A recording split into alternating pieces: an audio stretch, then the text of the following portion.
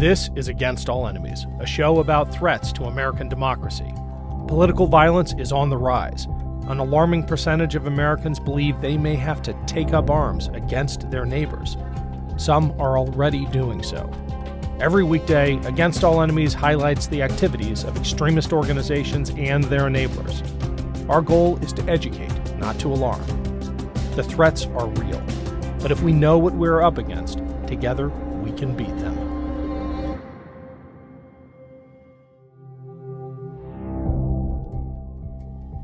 It's Ken Harbaugh with Against All Enemies. In the next few minutes, I'm going to try to convince you that an upcoming ballot measure in my home state is one of the most important votes in the country in years. Its outcome will reverberate for decades. First, check out this ad. I'll get into the details of Issue 1 and why democracy itself is on the line right after. Do you have a condom? Yeah. No! Sorry, you can't use those. What are you talking about?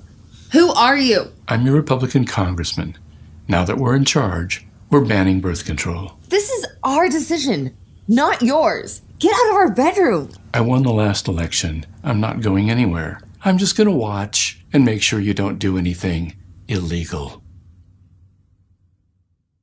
So, first of all, that is a great political ad. It got people around the world paying attention to what is going down in Ohio, and the casting is fantastic, believe it or not. I'm talking about the Republican congressman. The Ohio GOP just put out this flyer showing the diverse array of Republican politicians backing Issue 1. See anything they have in common? All right, here's what it's all about. After Dobbs, the Supreme Court's decision to take away a woman's right to choose and leave it up to the states, Republican state legislatures have been ripping away those rights wherever they can. In Ohio, the people, the voters, are trying to fight back. We're trying to get a woman's right to choose enshrined in our Constitution, a process which for over a century has required a simple majority vote.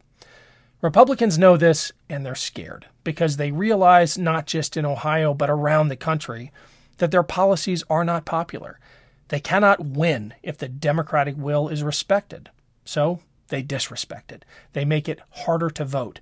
They intimidate poll workers. And here in Ohio, where everyday Ohioans want to protect a woman's right to choose by enshrining that right in the Constitution, they're looking for a way to stop that too. These guys want to change the rules so that an extremist minority can thwart the popular will.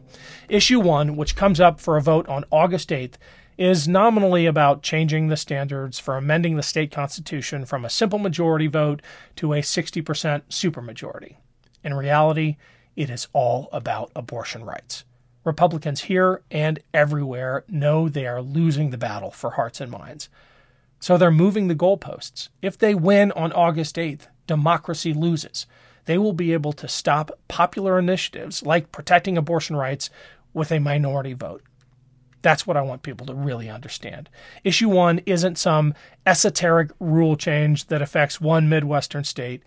It's a signal about the lengths Republicans will go to satisfy their extremist base. They will disregard the will of a majority of voters, they will endanger women, and they will persecute those who defy them. Think I'm exaggerating? Ohio, with its extremist Republican legislature, is where a 10-year-old rape victim had to flee to a neighboring state to get an abortion. Her very existence was denied by the same people pushing Issue 1. In case anyone needs a reminder of what these men did, here it is. According to police and court documents, the 10-year-old Ohio girl was raped in early May and was brought to Indiana in late June after the ruling on Roe to receive an abortion.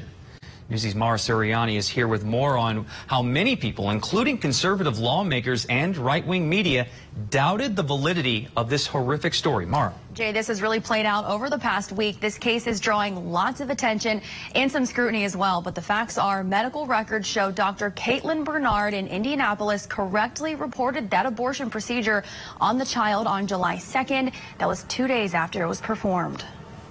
In an Ohio courtroom. The charge is rape, felony of the first degree. A judge charging the 27-year-old Columbus man after police say he confessed to raping a 10-year-old girl on at least 2 occasions. The 10-year-old rape victim was taken to a hospital in Indianapolis for abortion care after Ohio banned abortions after 6 weeks following the U.S. Supreme Court's overturning of Roe v. Wade. Police in Columbus say the young girl was raped in early May. The arrest and subsequent charges quieting a firestorm of doubt over the validity of details surrounding the horrific crime. I know our prosecutors and cops in this state. There's not one of them that wouldn't be turning over every rock in their jurisdiction if they had the slightest hint that this had occurred. Last Monday, Ohio's Republican Attorney General Dave Yost raised serious doubts the crime even happened, and he wasn't alone. Among Republican lawmakers being called out for their comments, in a since-deleted tweet, Congressman Jim Jordan also claimed the story was a lie. Lawmakers taking aim at the Indy Star's reporting about a doctor who said she helped the little girl get an abortion after she had crossed state lines at 6 weeks and 3 days pregnant. 10 years old, raped, 6 weeks pregnant. Already traumatized, was forced to travel to another state. If that's not the definition of dehumanization, nothing is. These Republicans literally tried to deny this child's existence. And if you think for a second that the shame of this would give them pause, think again. Ohio right now has joined with 17 other Republican states demanding that the state governments be able to access medical records of women who seek health care across state lines. Let me say that again. The same extremist Republicans who are pushing Issue 1 to stop abortion rights from being enshrined in law, the same men who said a 10-year-old rape victim could not have existed, they are the same people now demanding that a woman in Ohio forced to flee the state to get an abortion must have her medical records released to the Ohio Attorney General. They want to track women, and they are no longer even hiding it. I'm going to end with another political commercial. I'll admit it's not as entertaining as the one I led off with, but this one drives the point home. And a huge personal shout out to the Midas Touch Network. It was this commercial a couple years ago that first made me aware of this network and the incredible work it does. I hope you feel that same anger I felt when I first watched it. Hold on to that anger, channel it, and if you live in Ohio, vote no on August 8th. Listen, everything's gonna be okay, right? Just let me do the talking, okay? Just Evening, ladies. License, please. Where are you headed? we were just out for a drive.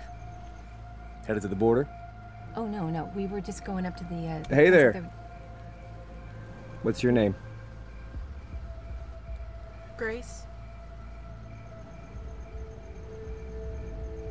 Are you pregnant, Grace? Step out of the vehicle. She does not have to. Yes, she does. No. Show me your hands on the wheels, please. Grace, step out of the vehicle. On the wheel. Grace, it's okay.